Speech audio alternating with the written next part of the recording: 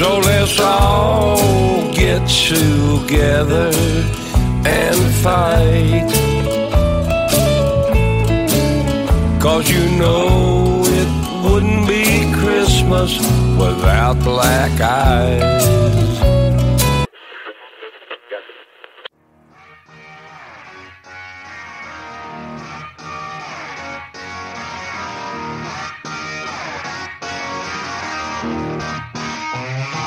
Welcome to the All Things Blues and Southern Rock podcast, a southern storm of bold, liberating rock, shot through with blues, soul, and gospel.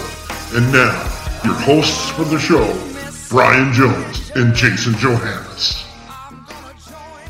Welcome to another episode of the All Things Blues and Southern Rock podcast, another kind of semi-surprise special holiday Christmas episode. Christmas surprise, right? Yeah. It's the time of year, Brian. Yeah, Christmas for surprise. Sure. What is up? Jason's here. I haven't figured it out by the sound of my voice.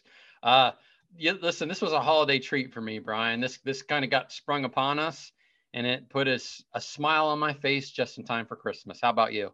And it did, and it certainly made up for, what's up with Zoom? What's up with the demons? And Zoom's Zoom being machine? crappy. It's being very difficult. Is Elon Musk doing some pirate? I don't want to talk about Elon Musk. I crack a joke there. Yeah, it's timely and appropriate. Yeah, but Zoom is giving us some problems, but it all worked out. Well, like I said before the interview started, when we weren't recording, I think everybody at Zoom HQ took off for the holidays, and nobody's there to run it. No one's there, and hard drives are blowing up, and servers are shutting down, and there's gremlins tearing out wires. Well, let's just get right into our guests. We have a couple of guys from don't call it a side project, but there's a band called Rufus Huff out of Kentucky. They did this record when, they weren't busy with their other stuff. But we're talking about Greg Martin from the Kentucky Headhunters, and we're talking about Jared England. If you know about him, he's done a couple records under the name of Black Mountain Prophet. These guys from Kentucky, of course. And this just sort of I think it's only been announced like a month ago or something that they were doing this get-together show. And Jambodians in Bowling Green, correct? Correct. December 28th, I think, starting at 6:30. Well, Greg goes through all the details there at the end of it, and we'll post stuff on our social media. But I didn't know a whole lot about Rufus Huff, Brian, and then I did a quick jam session, a bunch of music here, and they shred. Like, Greg gets after it on guitar. That is they're a rock band. Yeah, it's like heavy rock stuff. It's heavy hard stuff. rock, yeah, and it's yeah, great. sure. Jared's voice is awesome. Greg spreads his wings a little bit, shredding, and pleasantly surprised. I dig it. I'm gonna have to find myself a physical copy. Yeah, they're we'll hear a little bit about how we can maybe get one.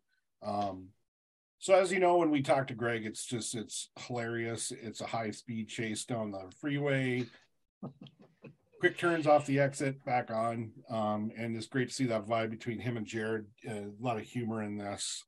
I don't know what else to say, but just say, hey, you guys are going to enjoy our conversation with Greg Martin, Jared England, Rufus Huff.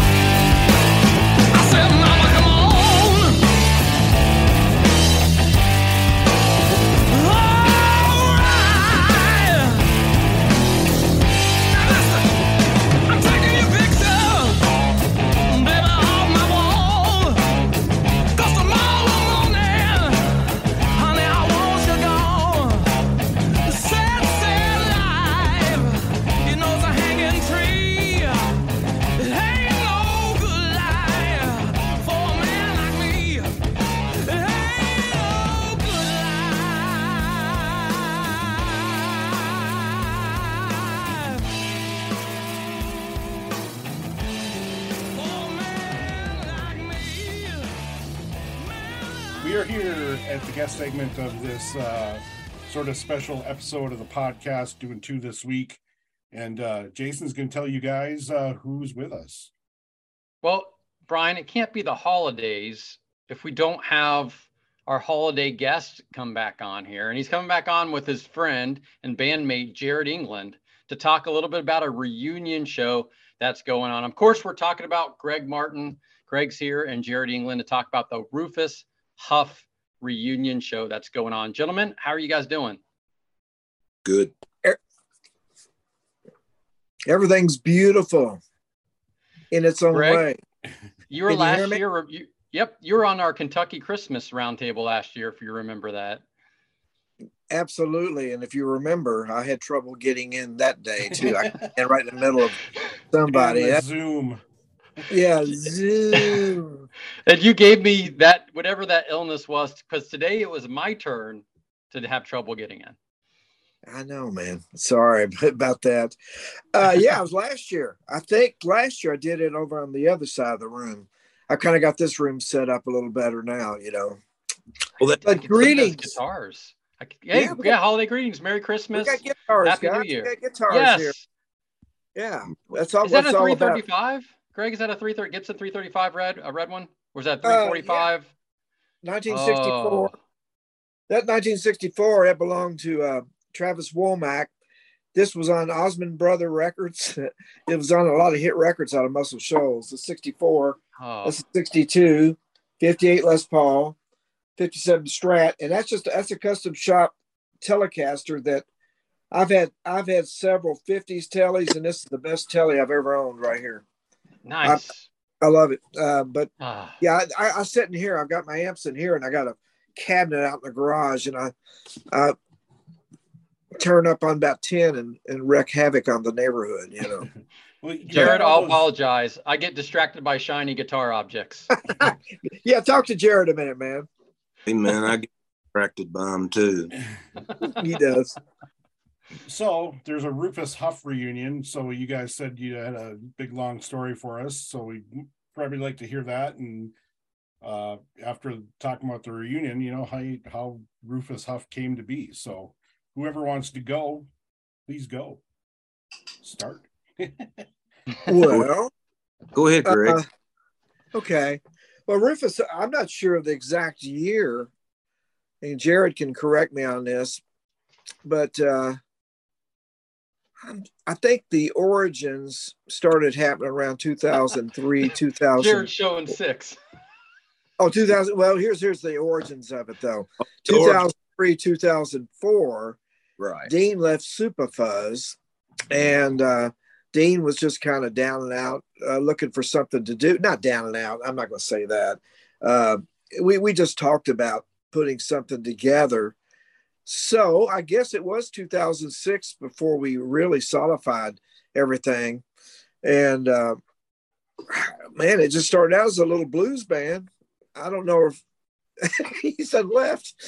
The first gig, I'm not really sure about the first gig, but you know, I mean, honestly, there was no grand master plan to do anything other than play around Bowling Green and maybe Louisville every now and then. And lo and behold, we started writing songs, and songs started coming to us, and we went in the studio and we started messing around there, and there was a sound, and lo and behold, at 2009 that happened, you know.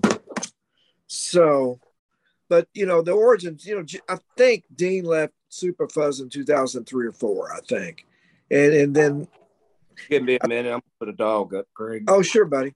I think, see, Jared and Chris were playing with Dean a little bit in a blues band, right, Jared? Right, blues child. Yeah, we'll let him tell you about that in a minute. But then, you know, then we started putting and me and Dean were jamming on the side. So they brought Jared into the fold over there, and that's how it happened. Now, I didn't know that Dean was in Superfuzz, which is obviously another, you know, Kentucky band that's been around for, you know, X amount of time. That's pretty cool. Oh, yeah. Back in, 1991, me, Dean, and Chris played with another gentleman by the name of John Martin. We had a little blues band like Rufus Huff. It not quite as ferocious. It was a little different. and we called ourselves the Crackers. And we played around here. We ended up playing in West Virginia, and that went to about 1992. Then the Headhunters, the original Headhunters imploded, as you remember.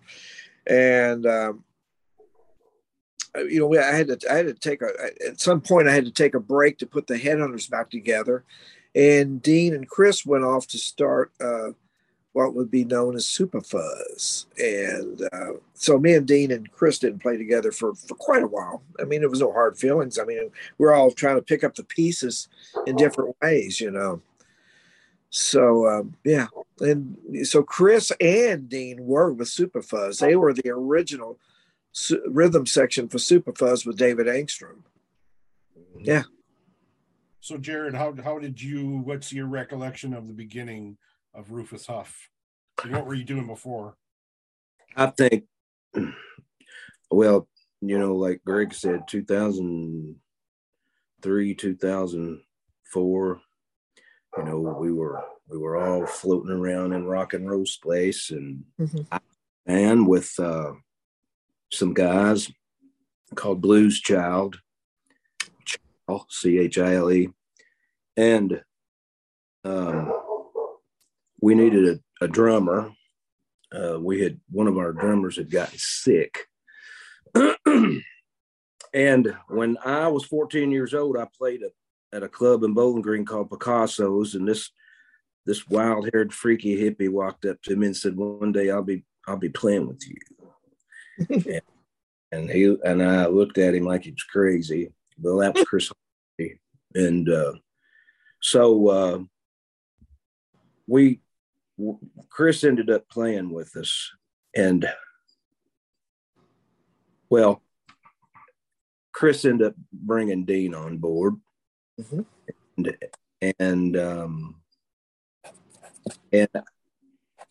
somehow or another, I really can't get into exactly what all happened. I don't want to hurt anybody's feelings, so we'll just say that it was Chris and me and Dean and I, and then Chris said, I overheard him talking, so we gotta get a hold of Greg.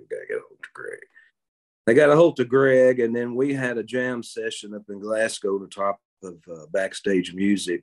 We went in the door and came out 3 hours later, and everybody, what the crap just happened? And then, like he said, next thing you know, we've got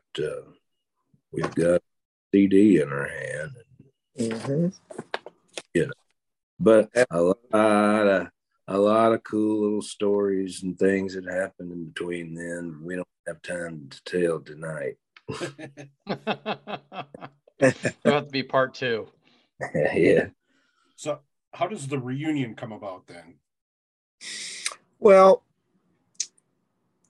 there's been a lot of folks every year, not necessarily anything to do with Jambodians, but Jared knows this. Anytime you post a Rufus Huff video on Facebook, you get all these people. When are y'all going to do it? When are you going to get back together and play? When are you going to do another album? And and there's a lot of folks out there who love Rufus Huff. There was a lot of people that really were into the band. And Jambodians is something that happens every year. The 28th will be the 22nd annual Jambodians since it started. And the past Rufus Huff has played it, gosh, I don't know, Jared, 4 or 5 times, if not more. And that was some of the first gigs we did. Then there was other times I played with Jimmy Hall from Wet Willie a few times. And the last time I played there last year, I played with Jimmy Hall. But here's my thinking. Jimmy Hall has a new album out, and it's doing quite well for him, and it's really good. And all of us love Jimmy Hall. We respect Jimmy Hall. And I honestly knew if he was going to do something this year, he was going to need a band to work up his new songs. And honest to God, I didn't really have time to do that. But I thought this would be the perfect time for Rufus Huff to do a reunion. And everybody had already been kind of talking about it amongst, the four of us. And, there's never like a big bad breakup to begin with. We had some health issues with Chris, and we just had to put the band on the shelf for a bit. And, Jared went to do his thing. And be honest with you, the Headhunters have gotten way busier than back in 2003 to 2009. We're just way busier than we used to be. I guess because we know we're getting at the, we're getting older. We're getting towards it, not the end of it, but, everybody's going, okay, we got to do this. So anyway, I just, how everybody, you have a feeling, well, maybe this is the year we need to get together and do this reunion. And Chris's better half had been kind of pushing for it to happen. And I know one night on a Facebook post, she said, "You need to do it before it's too late." And I thought, oh God, that's pretty urgent. And not that anybody died, nobody's sick or anything, but I just thought it just felt this year was the year to do it. I don't know about everybody else, but I think everybody else's antenna was up. And I just felt there was a spirit in there that said, do it. That's it. No grand plan or anything. I just think our manager up above just said, you better do it. The manager from above. Yep. Yeah. That's right. I don't like to call it a reunion though. Because, like the other night when we were together, even the first time, it's like we had just finished a show the night before or something. It was like, I thought, has it really been since 2011, on my way home? But I don't know. I hate using that word reunion. We never broke up. We just took a little vacation, I think. Mm-hmm. Hiatus. What's the word? When you go off onto a, I don't know. You're right. A little vacation. I think hiatus is right. If I think about the Black Crowes who often have hiatuses, I think that's the right word.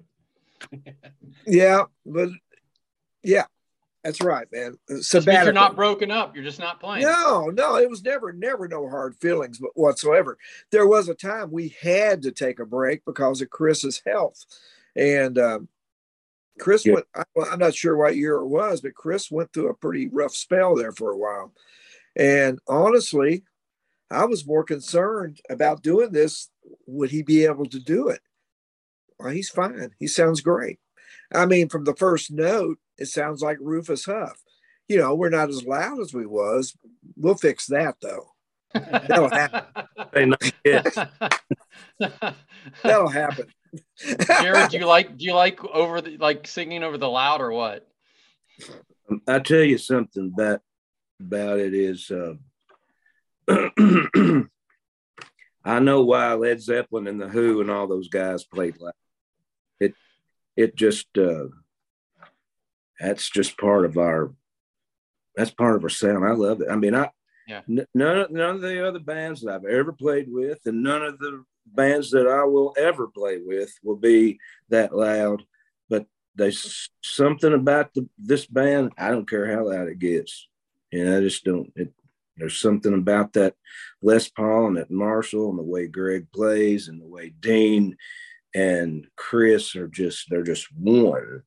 And I'm like the Grinch in that movie where he's going around through there and they're feeding him all of those cakes, cookies, and he's feeling sick. And then the next scene, he's like, "Is that all you got?" And that's the way I feel with these guys. I'm like, I don't care how loud it gets, it doesn't matter to me. I'm deaf anyways. What am I gonna do? Turn it up.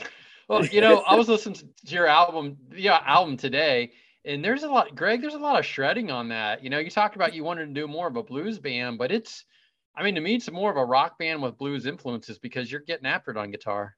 Well, yeah, Rufus Huff is it's a different animal within itself. I had as there's another band I had back I played with, Richard, Fred, and Anthony and myself called Itchy Brother, which is very similar. similar spirit. Rufus Huff is a little more, what's the word here? They're both. Itchy Brother was a band that should have made it. I mean, honest to God, it should have made it back in the 70s. Unfortunately, we're stuck in Kentucky, and we tried. But Rufus Huff, we'll stretch out at any given moment, And actually, Anthony and Fred had that same capability of doing that. Dean and, as Jared said, Dean and Chris are like one. We do Good Morning Little School. I mean, you never know. We have arrangements, but they're never quite the same. So with the Headhunters, it's a song-driven band, and they're really good songs. Not that our songs are good too, but with the Headhunters, when you play out live, you got either you could have, if you're opening for somebody, you might only play 30 minutes, 45 minutes. And most generally, you play maybe a 70-minute show, 90-minute show, and you only have so much time to play. So you don't really get a chance to really stretch out musically. And that's what we do. We stretch out. We don't. And honestly, everybody, when we got together, I mean, obviously we were trying to remember what we did before, but, we've grown a bit. We've grown older, that's for sure. But there was a nice calm spirit within the groove, which I really enjoy. But my shredding is not like Eric Johnson or Joe Bonamassa or like that. I respect those guys that can do that. Shredding is like Baby Bear's porridge. Okay. Yeah, man. Right. Or shredded pork. Just right. Yeah, there you go, man. But Rufus Huff's a fun band. We have fun. Everybody gets to stretch out, Yeah. I was telling somebody today, I'll make this point. I was at D93 today for a get together, and we were talking about playing music, and I said, well, now with the Headhunters, I've got Richard Young is a great rhythm guitarist, and we both play rhythm off each other. Now with Rufus Huff, it's you're having to hold down rhythm and lead, and I can tell my rotator cuff gets a little bit sore with Rufus Huff. I can tell. I may have to get a steroid shot here pretty soon.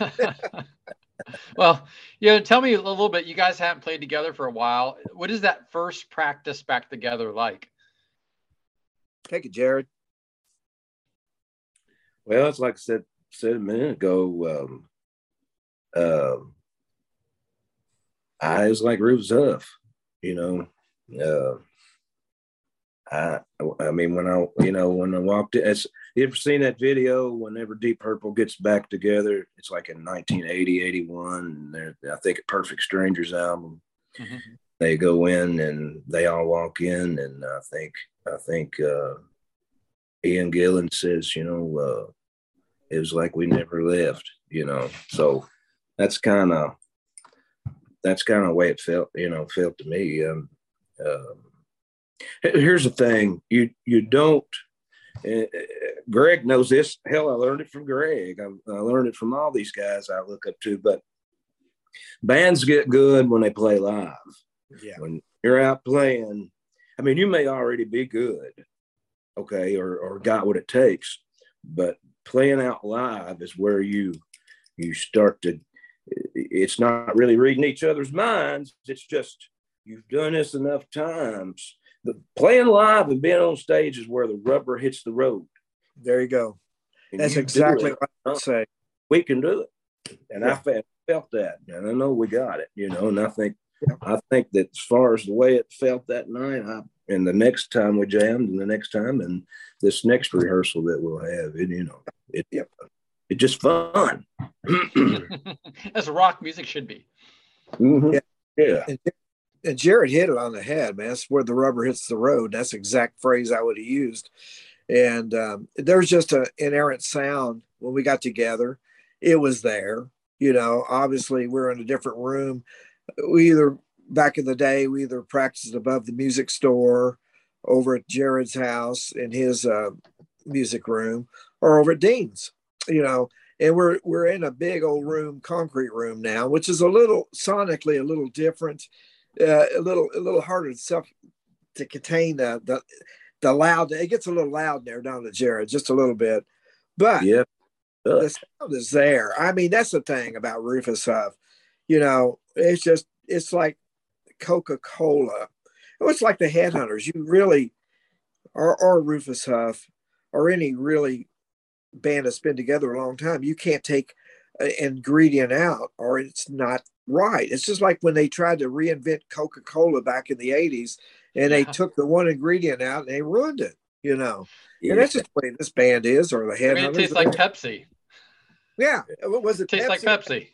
Okay, was it Coke? So Coke. No, Coke no. never It went tasted. down It was Coke. It was new Coke, but it tasted like Pepsi to me. Like when I drank it, it was like tastes like Pepsi. Yeah. So it's like he said earlier about Itchy Brother. Mm-hmm. Those guys, when you put them all together, it was all those vegetables. It was either a good salad or it wasn't. It's the same way with the Headhunters. All those guys are great together. When you put them all together, it's a great band. If one of them in there is not so great, then it's a great band. It's the same way with Rufus Huff. You take us four and put us in there together, and we make whatever this Rufus Huff thing is. That's it's all. I don't think. Here's what I think: if you took one of those ingredients out, it's not going to be the same. I agree. And I think that's whatever it is that it takes to make this great sound we make, it's all there, and it's still there. Mm-hmm. I believe, yes, sir. When we play on the 28th, we don't have as much time as we'd like, but and maybe we won't be as comfortable, but God only knows. Who knows what's going to happen? But I know the sound will be there, and I know it'll be good, and I know it was supposed to happen. So it's about the inerrant sound, of the four guys. Same thing, like I say, the same thing with the Headhunters or Itchy Brother. There's just a spiritual thing that happens when you put those four spirits together. So if I have it correct, Greg, you said that like Rufus Huff started Headhunters are on hiatus. Was Rufus Huff more of a less to do with the music business? Was it more of some guys, people, let's say they'll have like a side project or whatever, and that's kind of like their summer vacation kind of vibe of a band? Would you guys say that Rufus Huff was, more not burdened by like, music business stuff? Oh, absolutely. Initially there was no aspirations of music business stuff going on with Rufus Huff. I guess I'd have to liken it to Warren Haynes, who would be playing with the Allman Brothers, and him and Woody decided they want to put Government Mule together with Matt. And initially they were just having fun, because I remember the Headhunters playing with Government Mule on one of their first gigs in Atlanta. And because we pulled up on the bus and I hear these guys playing Just Got Paid Today, but ZZ Top, and it was Government Mule. And, initially I think they were just, Dean Smith is a great, great trio bass player, just like Anthony Kinney was.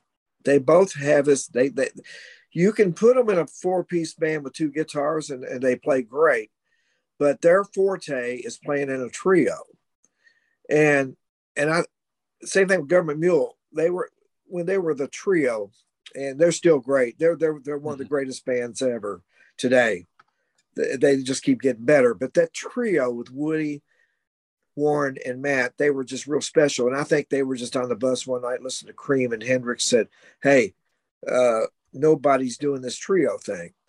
And that's kind of what we do. But now with Rufus Huff, I would think that in Dean's mind, would be more like Dean really loves Cactus, the group Cactus, And so I think, with the Headhunters, even though everybody loves rock and roll blues in that band and everything, everybody had different things, whether Fred's working on the farm, buying tractors, Richard working with Blackstone Sherry, or And actually, I think at that time when Rufus Huff got together, Richard was really starting to shop Blackstone Cherry around, and the Headhunters weren't as busy.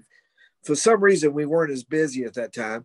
So I had more time, and we just got together and started jamming. I don't really like using the word side project because it's really Rufus Huff is a band. It's got its own heart and soul. You know, sometimes side projects in Nashville are just like one time, two times, and they're done. You know, and like I said, when we first got together, I don't even know our first gig, Jared. It may have been Jambodians, or we did a lot more gigs than we realized. I think it was Easttown. What do you think it was? I think we went up to Elizabethtown. But that's one of the first ones. It was a benefit for John Mitchell's son, Travis. Absolutely. Hey, that brain cell's coming around, man. I'm starting to remember things. Yeah, that's one of the first gigs. Absolutely. One of the first gigs. We played a lot of gigs, and that's as Jared said earlier, that's a big part of, I mean, that's a huge part of any band, you know, the maturation, you know, the maturing. You got to have that, you know, you've got to get out in front of people. You can rehearse in the basement all day, and that's great. You can write, but until you get out in front of people, you won't form a personality. But like I say, when it was formed, it was just a good excuse to play the kind of music that I know Dean loves, Jared, Chris, and we all love, you know, and that's a combination of maybe early ZZ Top, Cactus, oh my Lord, so many, but Montrose, you know, you know, we don't get too modern, honestly. You know, we if we cite our influences, I think we go back to Humble Pie, to Cream, and things like that, you know. Definitely. So Yep. I've spoken a lot about how, you know, how much I appreciate Love, obsessed with the Kentucky rock and roll, you know, element scene, whatever you want to call it, and it's back history to Itchy Brothers, Tail Dragger. Now, Jared, I have to give you credit, because when you were on here the first time early on, you were the first person that ever mentioned Otis to me, because I'd always ask everyone, you know, tell me about a band that I may not have heard of that's great. And you had mentioned Otis, so I got to give you great credit on that. And I have this message that we from back when we were chatting about stuff, and you go, yeah, the Otis kids used to follow us everywhere, even use our practice place. I'm assuming you're talking about Rufus Huff, so that's pretty funny. Plus, earlier when you said Baby Bear's Porridge, that sounds like a good name for a Kentucky band. There you go, man. I like it. Sounds like a jam band. So, you were talking earlier. Do you any of y'all like to fish or hunt or play golf? Yes. Let's just say that you know, you were going to go fishing one day and you were under pressure and you had to catch a fish, or you had to kill a deer, or you had to get a hole in one. Can you imagine how the fun just disappears from that? That's kind of the Rufus Huff thing.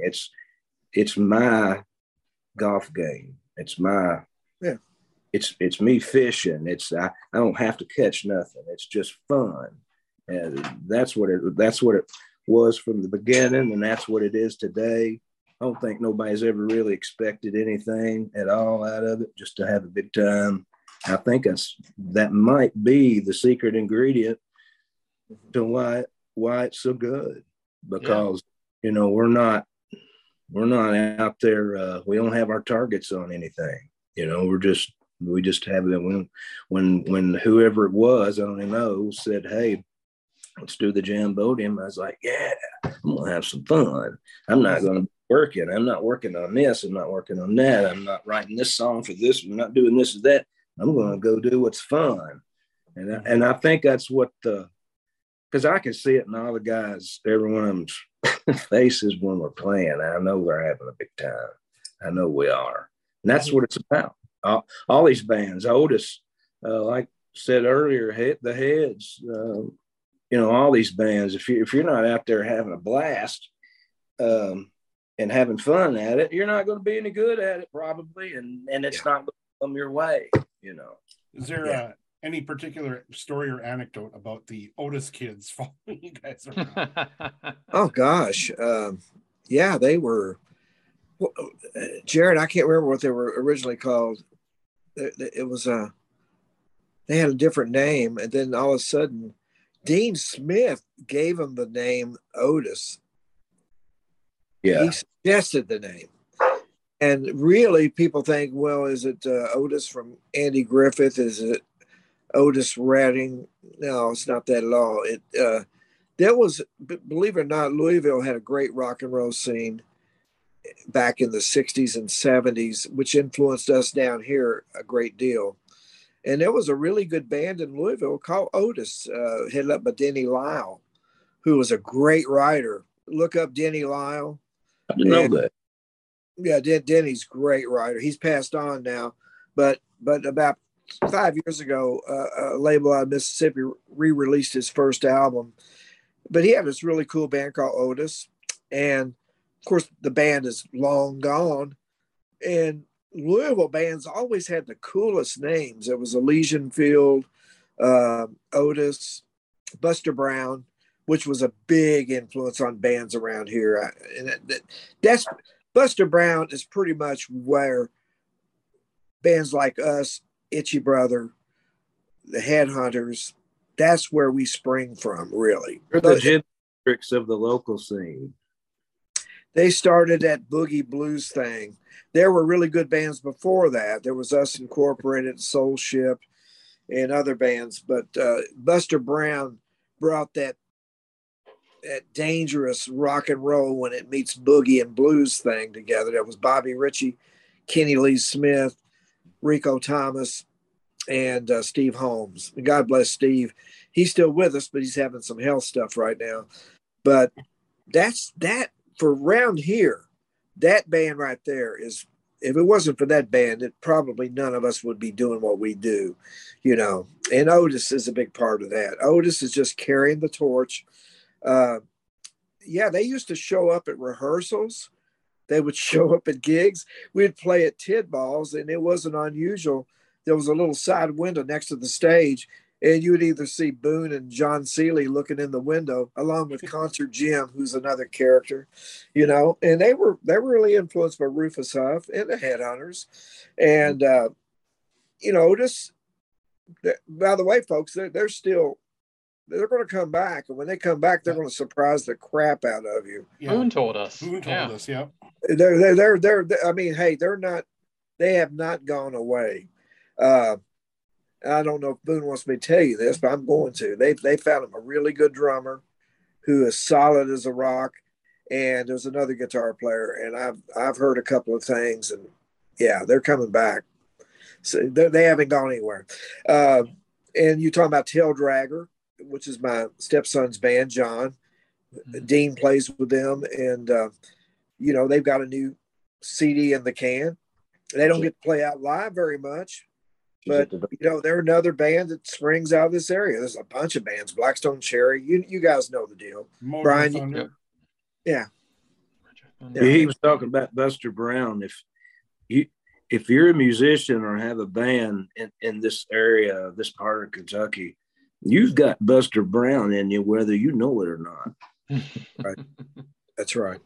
The Wikipedia says Buster Brown was an American glam metal band from Louisville. Well, let me explain that to you. That's what that. Let me explain that. Let me explain. Does it mention Johnny Edwards? Yeah. Okay, let me tell you. The origins of Buster Brown is around 1969, and it started out of three guys from Glasgow: Kenny Smith, Bobby Ritchie, Steve Holmes, and a Louisville fellow by the name of Rico Thomas. And the original Buster Brown was not glam rock. It was blues rock. And what happened at some point in the late 70s, Steve Holmes, you know, the band, like a lot of bands, you know, they fold, they break up, or they morph into different things. And there was a time in the late 70s that Johnny Edwards had joined Buster Brown. Great singer, by the way. He sang with Foreigner and different people. Really good and great guy to boot. And Kevin Downs. They had a trio. But at some point, when Steve Holmes left the band and they added James Kotak and Alan Phelps on guitar, they turned into a heavy metal band. But it wasn't anybody from the original Buster Brown.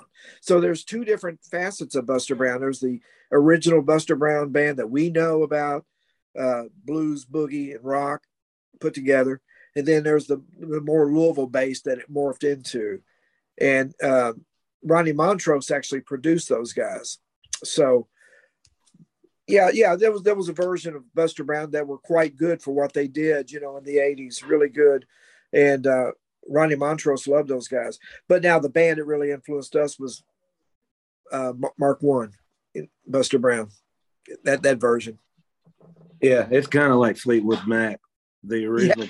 Yeah, the Peter Green blues one, and then the yeah. I guess you know which one we're pulling at.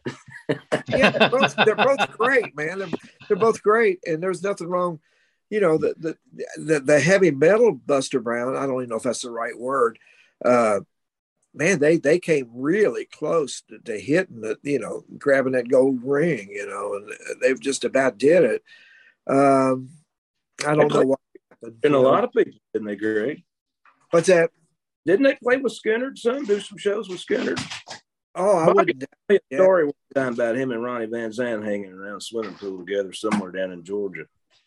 Are you talking about the original Buster Brown or the second? The original Buster Brown played with a lot of different people. Ted Nugent, ZZ Top, different people. Yeah. They just never, back in the day, back in the late 60s, early 70s, Kentucky just wasn't the greatest rock and roll capital of the world. There was no internet. And the only way you could really make it in rock and roll was to get out of Kentucky and go to New York, LA, or Atlanta.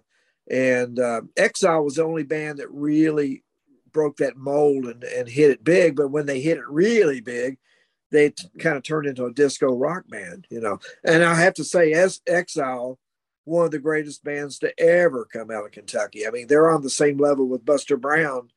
They were just great. If you ever saw the original Exile, the rock and roll version, the rock and soul version, I mean, literally, they were amazing, man, amazing. Yeah. When you mentioned James Kotak, is that James Kotak that was like in Kingdom Come and Scorpions? Oh, geez, really? Yeah, James used to when Itchy Brother used to play Soundstage back in 77, 78. James used to come down and watch us, and he was just about 15 years old. He started with a band. The first time I met James, he was playing with some guys I played with in Louisville. He was in a band called Home. And then he went from Home into some other bands. And he played with Buster Brown. And of course, he went on to play with Kingdom Come. He played with Scorpions for years, right? Oh, is that the right band? Yeah, I played with Scorpions for years. James is still around. I saw him at the State Fair about 7 years ago. I hope he's doing okay. What was that other band? Elysian Field or Elysian Field? That was a strange band. Yeah, Elysian Field recorded for Imperial Records. Now, if you listen to what they recorded on Imperial Records, it was nothing like they were live. They were a power trio live with a guitarist by the name of Frank Bugby, who was great. I mean, if I hadn't seen Frank Bugby in 1968, I wouldn't be playing today, And but there's records out there and there's music out there, but it doesn't really represent the band. Louisville was a really hotbed for rock and roll. NRBQ shot out of Louisville too. Steve Ferguson, Terry Adams, and those guys, and it all had an effect on this area here too. This area has a sound right here. If it goes to Louisville, it gets next to the river. It changes. Lexington has got a whole different thing going up there. It's more college oriented, a little more college oriented, except for Tail Dragger. So Jason was mentioning your guitars earlier there, Greg. You got all those Marshall heads over your right shoulder. No, it's the thickness, man. No, He's making a pitch, Greg. He's making a pitch. I know where you're going. Okay. Fortunately, we had Charlie Starr on for a second time, and he was talking about these Marshall Plexi heads, and I don't know if he said like he had one and he doesn't. He was looking for one, and I go, "Oh, brother, Greg Martin's got a bunch of them." He goes, "Yeah, I know. I'm trying to get him to sell me one, but he likes them all too much." What was he say? What did he say? I said he's looking for another. Charlie's looking for like more Marshall Plexis, and then I said, "Yeah, brother, Greg Martin's got a bunch of them," and he goes, "Yeah, I know. I've been trying to get him to sell me one, but he likes them all too much." That's true. That's true, man. I don't want to get rid of them. He just likes them too much. Yeah, I love them, man. I mean, there's a few back here. There's some Germinos here too, but I've got them sit in another room too. But I love them things, man. I mean, I don't want to get rid of them yet. Poor Charlie Starr can't even get one of those from you. Oh, Charlie Stars. I think Charlie found one or two here recently. I talk to Charlie every now and then. God bless him, man. I think about them boys a lot. I know they're going through some rough waters right now with Brett, you know. Yeah. Love those guys. We've known those boys ever since they used to open up for us. I think y'all know the story there. They opened up for us many years. They were doing more covers back then. I remember getting on stage with them somewhere in Ohio and playing an AC/DC song with them, you know, way back. This is before they were really writing. Mm-hmm. And you know, Charlie Starr and the boys, they're great. Love them. Yeah. He can't have my Marshalls though. We'll tell him. Jared got one of them.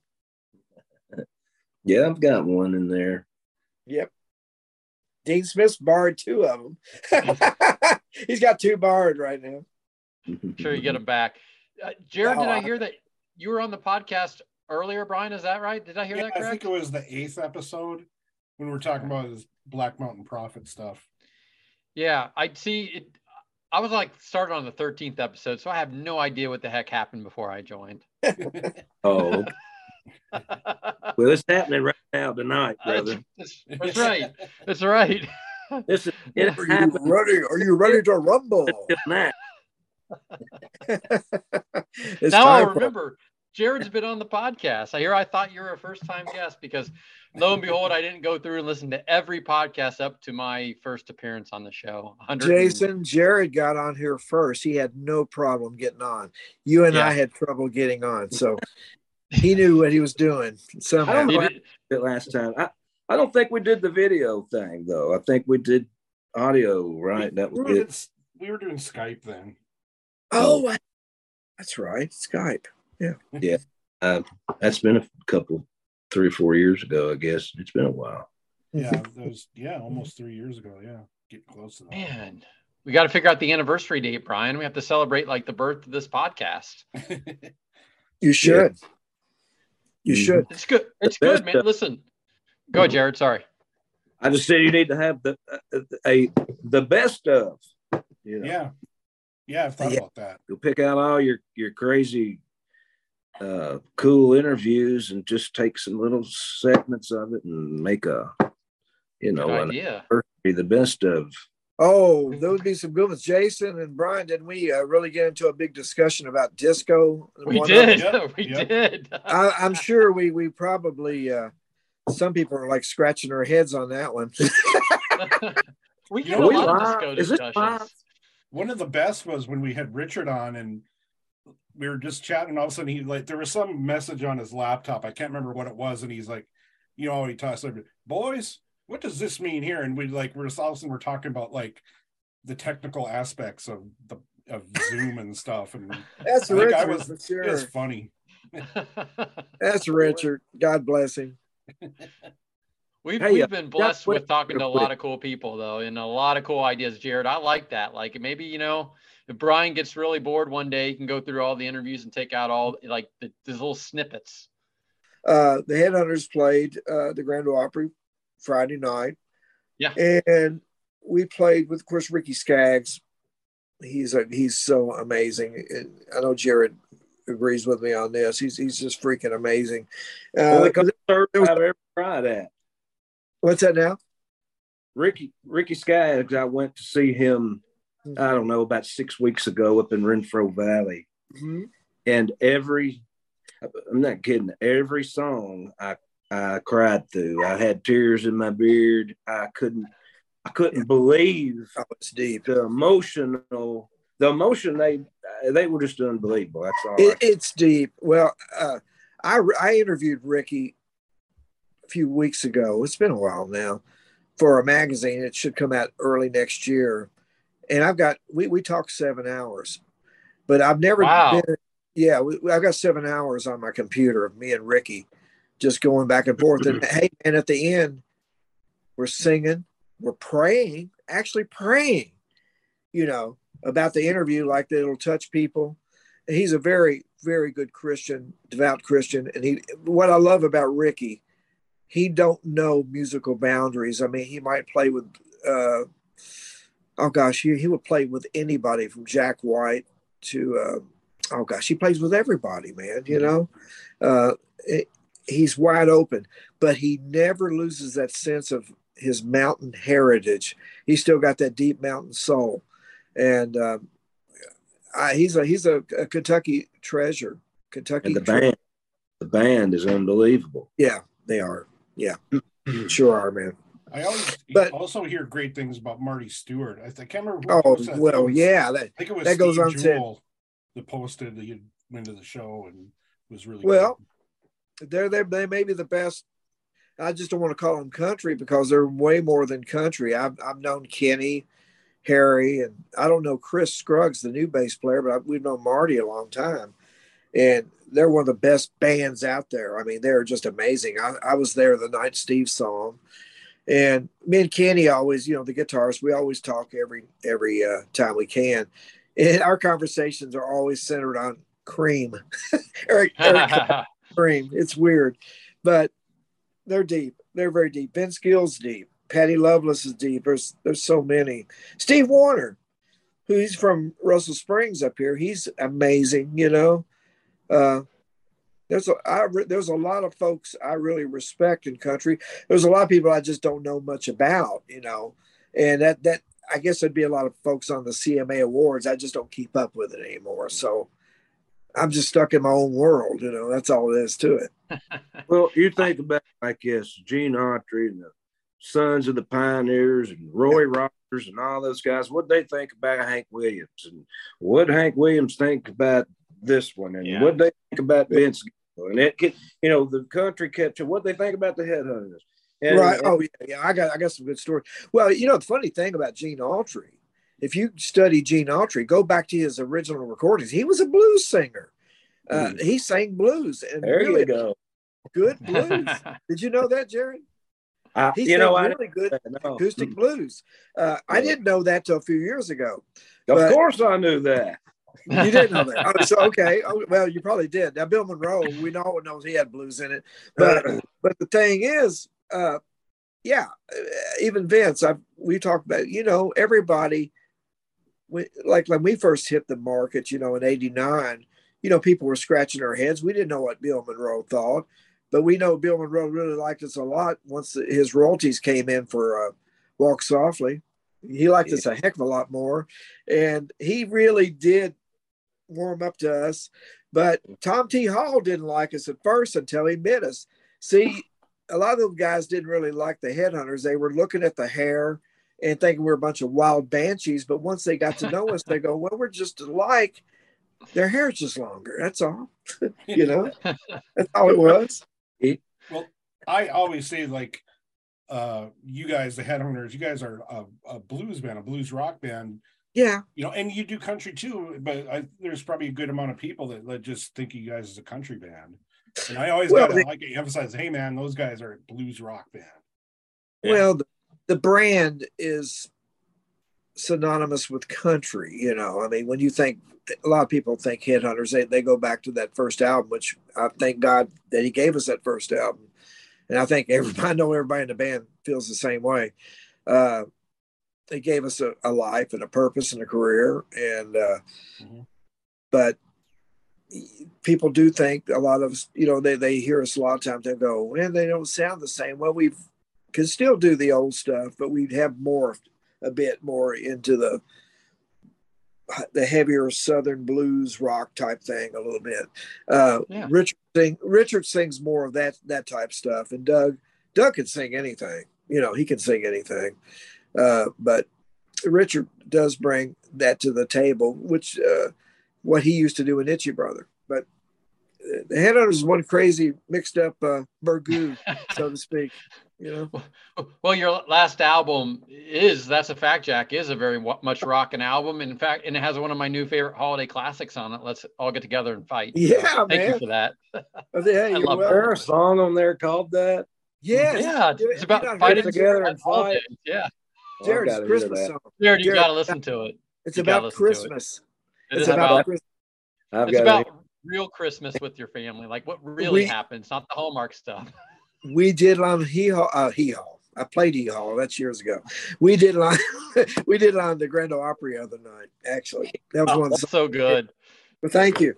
But hey, man, we're just all products of being from this area. You know, Jared grew up here in Glasgow. He grew up around Itchy Brother. That was quite a music scene. Jared knows about a lot of guys like Kenny Weber. He can mention names. You know, he was around, and this area.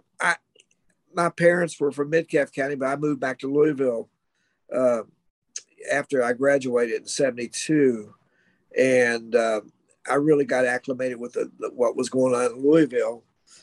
But there's a really neat thing that happens when the music in this area right here. I don't know what it is, but it has a sound. And Jared wrote a song about it on one of his albums. So what's the name of the song, Jared? In the water? Something in the water. Water. Yeah, that's what it's about, Mm-hmm.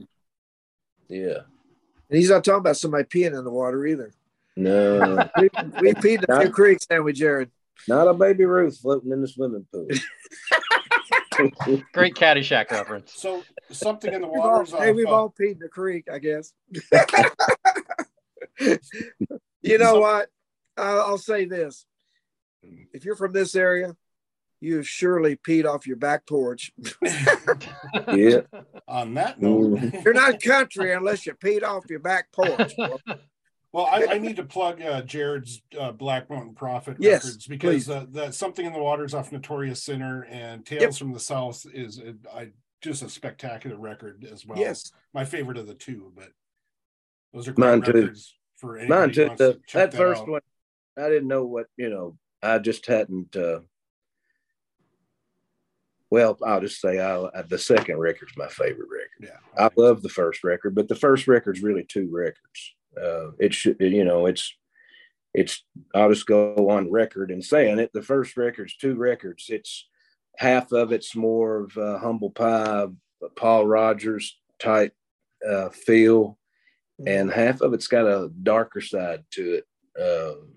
And it was just, I think, it was just a constant pull with me. I was on both sides of that. I was in a dark place, and I was in I was trying to pull my way out of it too, and it ended up being what it was. I hate, I hate to say it, but I would probably go back and do some things different. But I would have gone back and done some things different on the second one too. Hell, you don't really know what it's going to sound like, until here's what happens with me when I'm in the studio.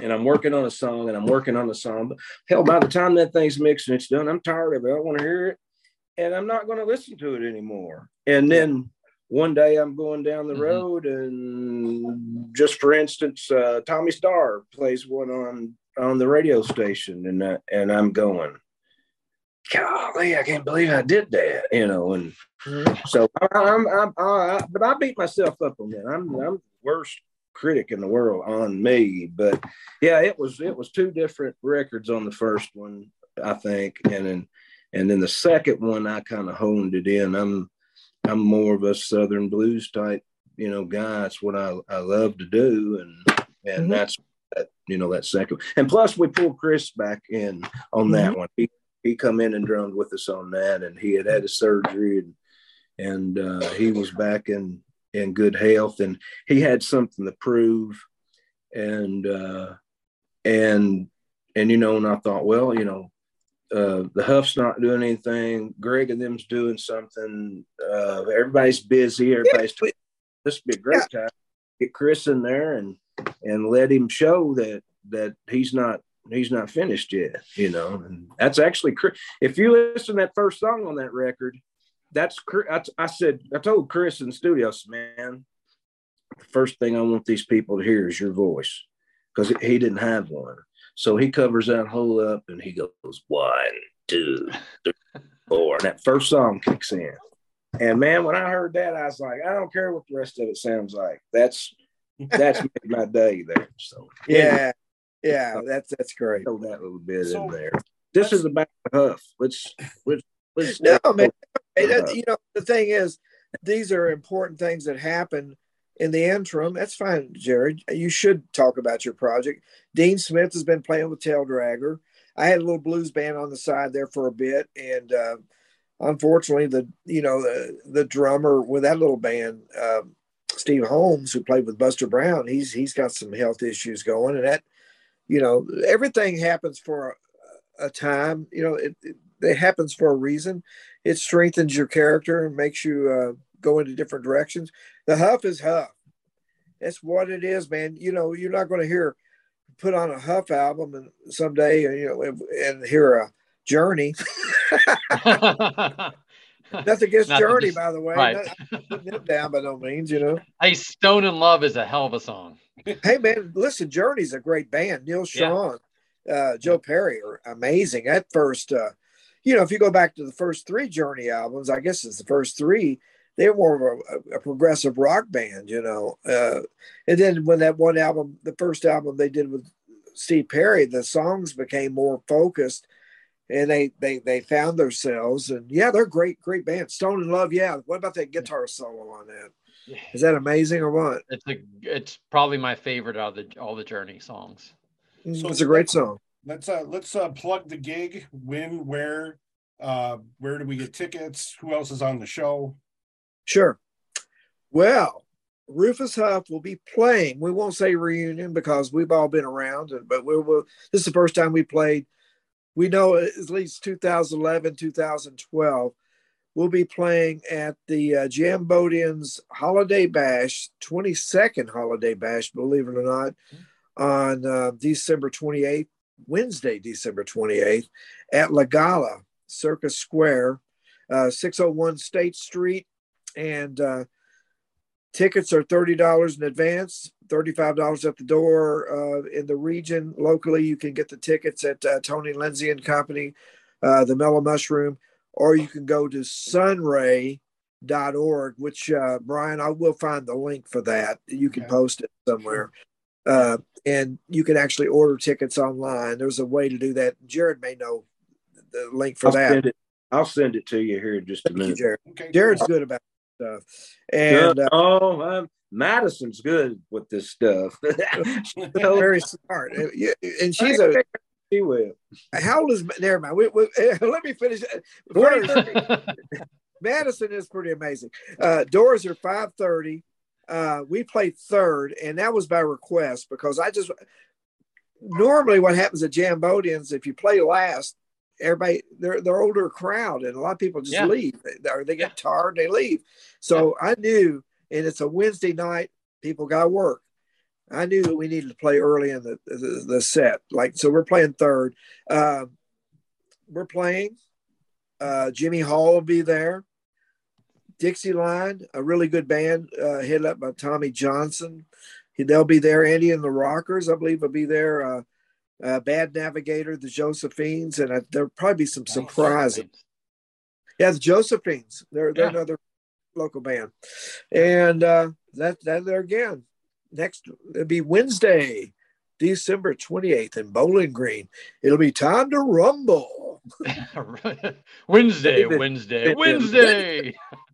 David Doris sent me a message tonight and said that he thought that we would, these things never quite work out just right, but he's looking at a projected time at 7:50. Okay. When we go. It'll be a little late, but that's a good place to start. Oh yeah. I think that's a good streaming time. At all, or is it all just in person? No streaming. Okay. It's all in person. There'll be somebody, I'm sure, filming it, but not streaming as we'd like to see it streamed, but it'll be fun, man. I mean, hey, Yeah. It's going to be a fun night. I hope the people that can come will make it out, and I'm sure this is not we'll get together when we can, right, Jared? This is not, I know that Chris is very capable. I was a little concerned about Chris in the beginning. And I shouldn't have been, because he's laid it down and he's there. Casey, Well, do you have when any, somebody goes closing- through something like he went through, you can't help but Yeah, sure. to wonder. Yep, he went through a lot. He's with us. Mm-hmm. Jason, So do you have any we're- closing comments or questions for our guests? Guys, I do have a couple quick questions for you then for fun. Greg, we do a lightning round. I'm going to do a abbreviated version. Jared, Sure. just some couple silly questions. Okay. All right. Holidays. Give us one of your favorite rockin' Christmas songs, and Jared, we'll go with you first. My favorite rockin' Christmas song. Yeah. I'd have to be Jolly Fat Man by Rufus Huff. There we go. That's a good one. I think it should be everybody's favorite. Greg, you have one? Well, that's a good one right there. And I'm just going to take it to something maybe I grew up with, guys. I like Chuck Berry's version of Run Rudolph Run, of course. So good. But then, Jolly Fat Man and Let's All Get Together and Fight. Let's all get together and fight. That's what I was waiting for. I hear that. Hey, you got to think though, man. Jolly Fat Man's been around since I was in second grade, and I'm 52 years old. His mother wrote the lyrics. That was a Christmas poem that I was supposed to write. So my mother, she said, "When's this due?" And I'm like, "Tomorrow." I had like 2 weeks, and so in 5 minutes, not even that, she wrote that first verse of that song. Yeah. And then when we got in the studio, Greg and I were talking about doing a Christmas song, and that's when I wrote the next 2 verses and tweaked the first one a little bit. And that song's been in that song's been in my head ever since I was in the second grade. So. Yeah, his mother, Billy, she wrote it, right? I mean, man, yeah, she can. That's where I get, I think, a lot of the. Yeah, you're great. And you that's the good thing about this band. We can come up with some music, Jared. Now Chris helps you sometimes, or did in the, early. Sometimes I like to just call Chris and he doesn't know I'm doing it, but I'll call him and I'll ask him a certain question about something.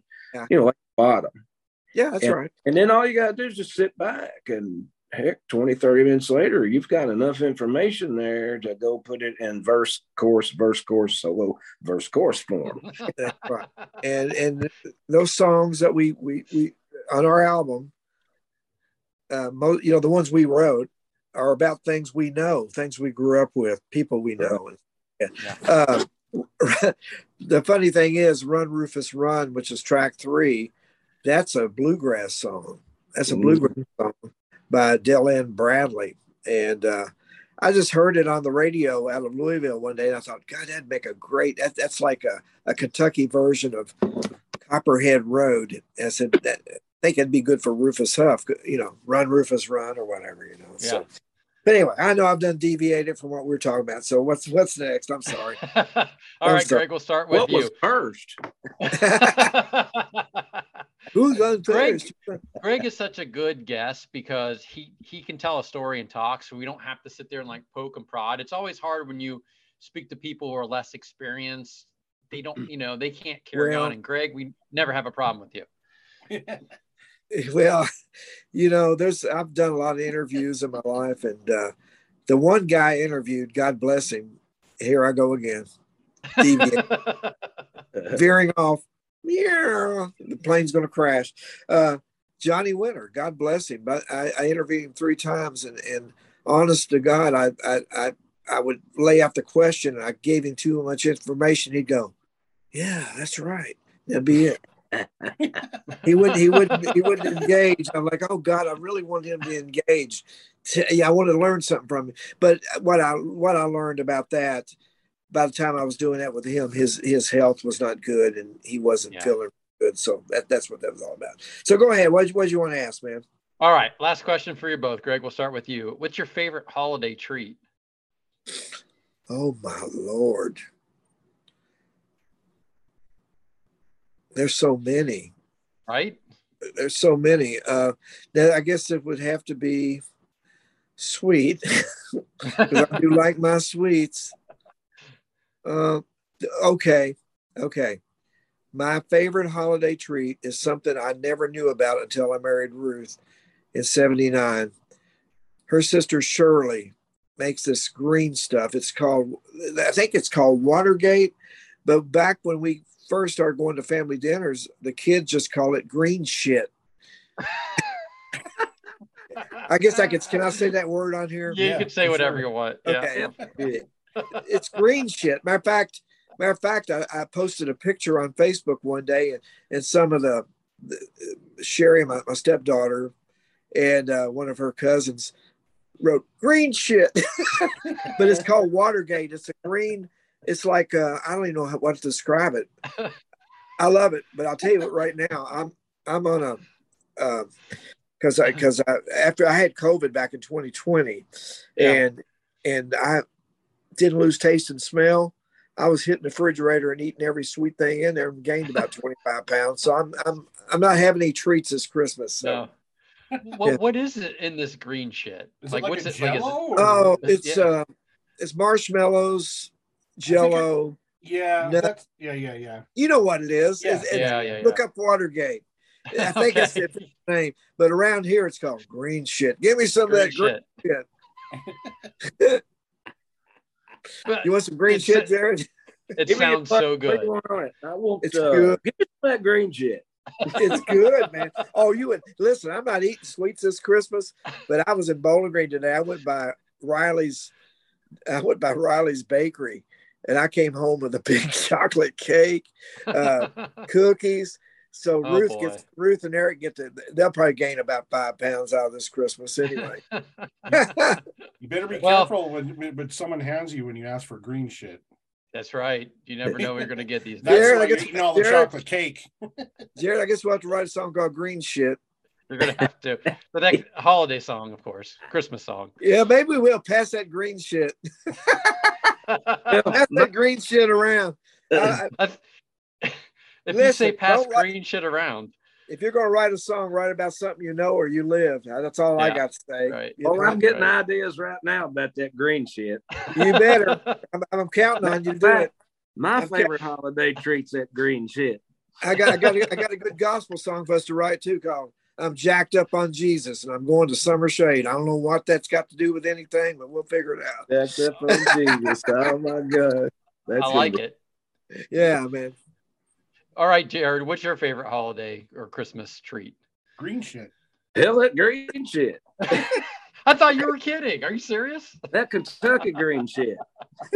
Kentucky green shit. Oh, brother. I'm going to have to look this recipe up now. Now I'm curious. Oh, no, it ain't no recipe. Oh, he must be thinking about another treat. Yeah, that's great. Well, that's No, I'm just kidding. My favorite holiday treat's probably bourbon balls. I like those Kentucky bourbon balls. I just made some over the weekend. Yeah, I like them because my wife doesn't make them. Yeah. But my mother used to make them when I was a kid, and I'd sneak in there, and get them and eat them, and I just thought they were wonderful. And so anytime I'm around anywhere and I hear the word bourbon balls, I'm like, bourbon ball, and I make it to the platter. But I think that's when I know it's Christmas. When right. you got a bourbon ball out, it feels feels. What is bourbon balls? Christy, you know what all's in a bourbon ball other than crushed bourbon? Vanilla wafers, pecans. Some powder. people put a pecan on top, cover it with chocolate, but I'm not 100% sure what's in there. But if you do look up a recipe, be sure you look up Kentucky bourbon balls. Because people get carried away with that stuff now. It's crazy. Yep. But The good old-fashioned bourbon balls would be mine. I just made them with my 19-year-old son, and then at the end of it, we took a shot of Kentucky whiskey when we were done that we were using to make the bourbon balls. Yes, you've always got to sample the bourbon if you're making any kind of recipe with bourbon. That's right. I like bourbon. Here's my recipe. I'm going to read it to you guys. 1 cup crushed vanilla wafers, 1 cup finely chopped pecans, 1 cup confectioner's sugar, 2 tablespoons unsweetened cocoa, 1/4 cup bourbon, and 1.5 teaspoons of light corn syrup. And you kind of roll it all together in a ball, then roll it in powdered sugar, put it in a Tupperware container for a couple of days, and then get after it. Well, the powdered sugar part, what they usually do here is take some form of chocolate and melt it, and then they put that down in it and set it on a piece of wax paper, and that chocolate hardens. Ooh, and, so that's good too. It's kind of a chocolate covered shot of bourbon. Yeah. And those two things go very well together. Good stuff, man. And if you look up the green shit thing, I think it's called Watergate salad. I think look that up and see if it's out there. I think it is. Are there like fruits in this too, or what? I think there could be some fruit in there too. Yeah. I gotta Google this now. A prune or something in there. I don't know why they call it Watergate, but or is it like National Lampoon's Christmas Vacation when the aunt brings her little Jello mold, green lime Jello with cat food in it? Oh my God! Yeah, well, and this stuff. Shirley, my sister-in-law Shirley used to bring it. That's all. No, this stuff is good, man. I kid you not. I did have some Thanksgiving in Louisville, but I got to be careful this Christmas. I've got to get away from the sugar too much. That's all. Oh, so it has like pistachio pudding mix in it? Yeah. I guess. Yeah, it's just good. But pudding? Good old Kentucky green shit. Cool Whip pineapple? Yeah, Cool Whip. Yep. That actually sounds really good. Now, actually, it really is, man. It is good. I guess the Jello's lime flavored. It's got to be. It's green. Yeah, it's green. Yeah, so I guess that's pistachio. I'd say it's got lime and pineapple and golly. What I will do is I'll get Shirley to send me the recipe, and we can put it on the site as Kentucky green shit. Yes. Yeah. How's that? We will do it. Yes. Yeah, I'll get it. I'll get it from her. Uh-huh. Does sound good. And by the way, if you can find them, get yourself a copy of Rufus Huff, the debut that changed the world. Yeah, that's right. That's right. Can I get a physical copy somewhere? I had to stream it. Look on. Let me tell you what, you will get one sometime. But right now, the best way to get one is go on eBay, look around. And I don't think they're too expensive either there or maybe Amazon may have a few left as well. But there is we won't get into the legalities of what's going on with this record, but sometime it's going to come back out. Yeah. All right. So, yeah, I can get it eBay $19.49, Walmart for $17.05. So Walmart not too bad. Ordered through Walmart? It's probably a third party. Years ago, that I knew they had. What I think what it was you would order it through Walmart, and Walmart would, they got it somehow or another. But that makes sense. As far as a physical copy being in Walmart, I mean, I don't know about that. I never heard anything about that, but I've heard of people going through Walmart and getting it, back in the day. I don't know about now. Yeah. And if you really enjoy that album, then you want to get a copy of the J.J. Cale tribute with Rufus Huff doing Crazy Mama and Cocaine. I'm serious. No, we're not doing cocaine. You guys shouldn't do cocaine. It's not good for your heart. Yeah, we do the song. We do the song. We don't do cocaine. We won't go there. We're really clean boys these days. We're clean. You're talking about Jolly Fat Man a minute ago. We didn't think we released that on anything, did we? That was just something. It is on a little CD for a benefit over in Eastern Kentucky. You remember that? there was a little CD released over in Eastern Kentucky. And D93 has a copy of it. I wish different bands did a Christmas song. Yeah, it was a Christmas CD, and it's no longer in print. It was just in print for a year or two, and that's only. Yeah, we've never released that. See, that's be something that when we do downloads on that song. What's that now? I said, imagine the downloads on that song. Agree. And that'll be another thing that we do this re-release of the first album. That could be a part of the package. That should be on there. The Eagles did it.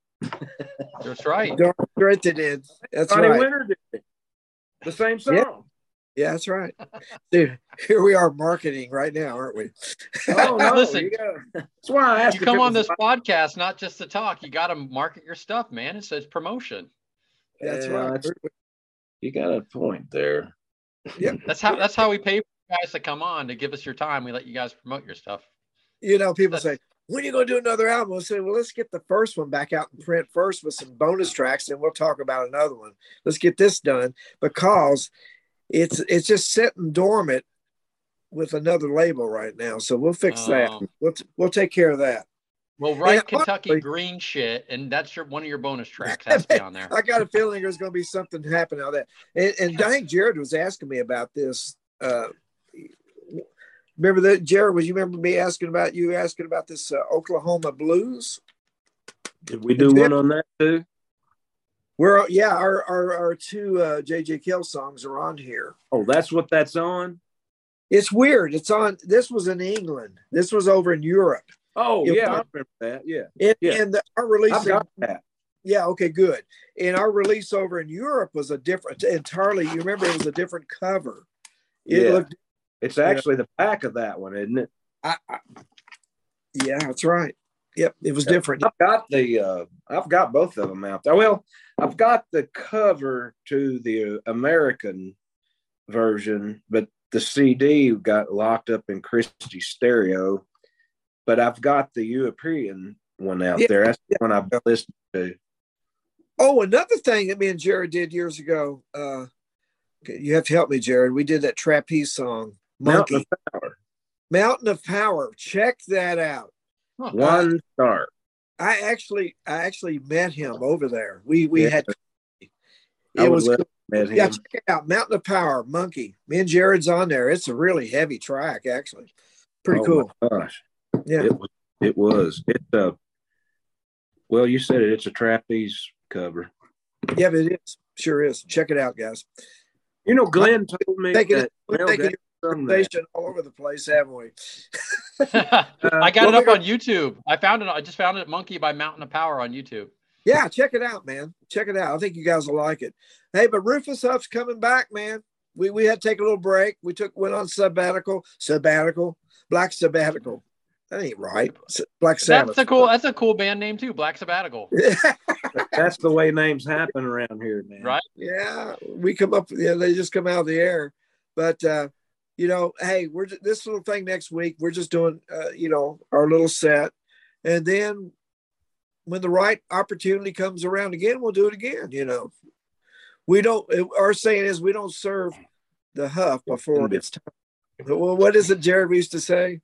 We don't serve wine before it's time. Yeah, so the Huff, we'll give the Huff when it's time, right? Somebody needs to come to Ohio. Greg, whichever band you're in at the time, just come to Ohio. Well, Huff will someday. There's places we will if it just got to make sense. I mean, it's what I was saying a while ago. We put this band together. Richard was really working hard on getting Blackstone Cherry a record deal.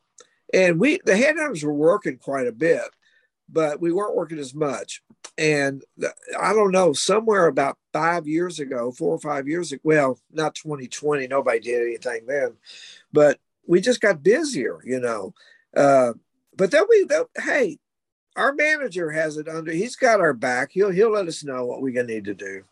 Right. And he's up there. We do pay a commission. We tithe to him. Yeah. That's a 10% cut or whatever.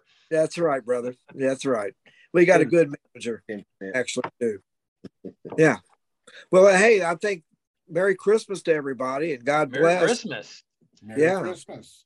And everybody be safe out there. I was supposed to go to Louisville Thursday, and I was supposed to play a benefit. I don't even know what I'm doing. I'm playing 40 different people, everything from surf music to punk rock.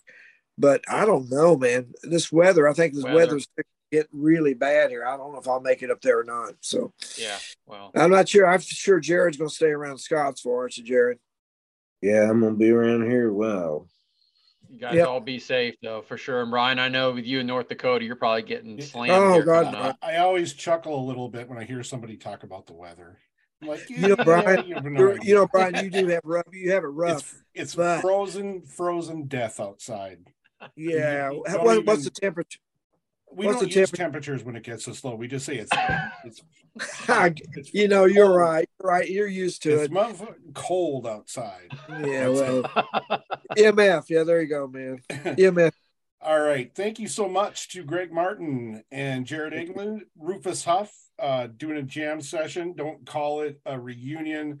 They're getting together and they're not going to fight. So thank you so much, guys. We don't fight. Merry Christmas. Thank you to Greg Martin. Thank you to Jared England. And thank you for telling us all about green shit. Green shit. We now know what green shit, Kentucky green shit, or AKA Watergate. Not as cool of a name. We got to get this recipe, Brian. We'll post it. I want to make it. Yeah. At first I thought they were talking about like there's, green jello and there's marshmallows in it. But I think this stuff's also called like pistachio delight. Yeah, that's what I was looking at too. So it's like pistachio jello, whipped cream, marshmallows, a couple other things thrown in there. It sounds actually pretty good. Yeah. Green shit and bourbon balls. Which I'd never heard of that before. Yeah. I think bourbon balls are either a Southern thing or an old like 70s, 80s thing. And it kind of died out. And I'll get to the point. I got this recipe through a dude I follow on social media who does a lot of nostalgia, like a lot of 80s related stuff. And he had a bourbon balls recipe from Leslie Ann Warren that she made every Christmas. And Leslie Ann Warren's probably known best for playing Miss Scarlet in the Clue movie, but she was all over the stuff in the 70s, 80s, and 90s. So, as usual, when we talk to Greg, we get to hear, I think we heard even more about the history of Kentucky rock and roll music scene. And James Kotak, who played in Kingdom Come. Yeah. And the Scorpions, like, somehow was involved in Buster Brown, yeah. Right, when they became more of a glam band. I liked Kingdom Come. I would never have guessed in a million years Kingdom Come would ever come up on one of our podcasts. Yeah, right. Well, they did try to be like Zeppelin, so musically they were very, very Zeppelin-y for sure. But I've got that first album on cassette somewhere in my basement. Oh, really? I do. With Get It On and What Love Can Be and a couple other tracks, sure. I think I'd still have some cassettes somewhere. I got a shoebox full of cassettes. Even my wife, who has there's Debbie Gibson and New Kids on the Block and Travis Tritt and some real country stuff, not bro country. Well, I actually have a cassette player on this, like whether your Target at Walmart when they started making these old school looking stereos, yeah. And that's before I got my good tabletop, my turntable, I just bought it for the record player. And it's a Walmart Target cheapies little records going like this. But so I got a real turntable, but the rest of the thing is good, CD player, radio, and a cassette. Tapes player. Are coming back, man. People are releasing new stuff on tapes again. It's all coming back. Yeah. Where did I see It's a thing. I can't remember. I'm sorry, but tapes are not a media I want to go back to. I do get some records, some vinyl, because there's kind of cool, because the album inserts and all that stuff better.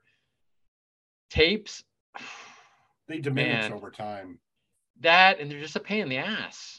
Yeah, you can't just boom, click to the next song. No, you can't, or drop the needle on the next track. Yeah. I'll always love CDs for that.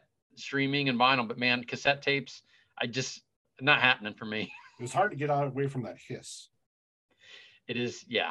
Then God help you if your tape deck eats your cassette tape, and you got to get your pencil out to try to salvage it. Oh, the youth of today will never understand the pain that we had to go through to listen to music. Okay, so Rufus Huff is playing this get together at Jambodians. You guys, we'll hear all the details, or I've already heard all the details in towards the end of that, and we're going to post all that stuff. And there is something on the page right now, but there are just so many highlights when you talk to guys from Kentucky. There's like, what can you say? But always great to talk to Greg. Always puts a smile on my face, Brian. It's like, I don't care whatever reason we have to talk to Greg, I'll take it. So yeah, you guys will get you guys got this episode, and then after this on Christmas Eve, you get our guitarist Christmas special with Leilani and Jackson Aaron. So I'm gonna say Merry Christmas to everybody, and always remember, Southern rock is reverent, blues is blood. We'll see you next time.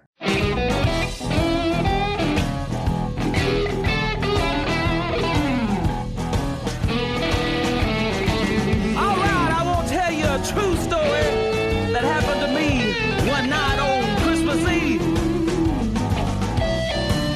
Come on now. Now listen here. It was the night before Christmas, and oh, what a sight. Santa fell down a chimney and woke me and my wife. I jumped to my feet and I opened the door, and there laid old Santa on the living room floor.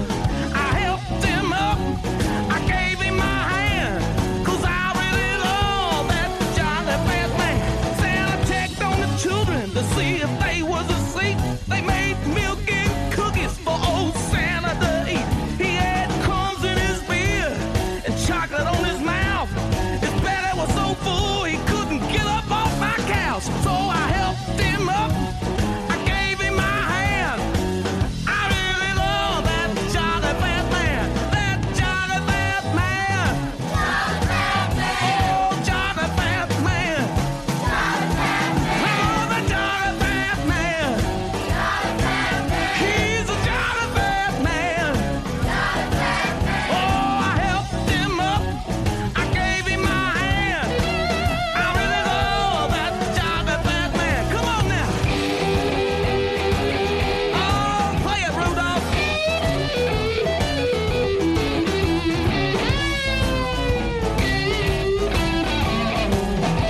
That's right.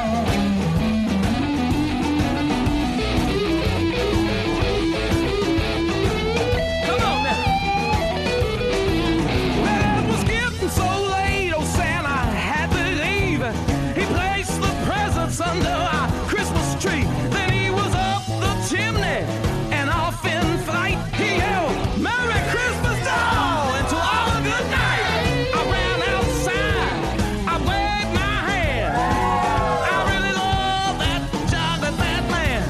A jolly fat man. Jolly fat man. A jolly fat man. Jolly fat man. We love the jolly fat man. Jolly fat man. A jolly fat man. Jolly fat man. Well, I helped him up. I gave him my hand. I really love that jolly fat man. Oh, Merry Christmas, everybody. Come on now. Woo!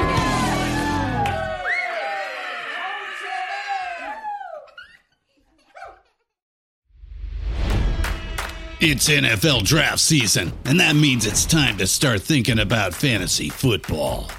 FantasyPoints.com features industry-leading experts and prognosticators using proprietary hand-charted data to help you score more fantasy points. FantasyPoints.com is the place to go for whatever kind of fantasy football you play. Whether you play fantasy football, daily fantasy sports, or do a little bit of everything, Fantasy Points has the meticulously researched content to guide you to victory.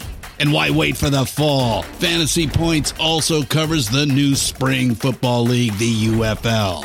Join the guru, John Hansen, Scott Barrett, Joe Dolan, and other massive names in the fantasy football universe with an exclusive offer. Use code Pantheon for 15% off any Fantasy Points package, including the all-in package, with access to every article, tool, and data nugget that Fantasy Points has to offer. That's fantasypoints.com and code Pantheon for 15% off at Fantasy Points. Fantasypoints.com, code Pantheon. Score more fantasy points.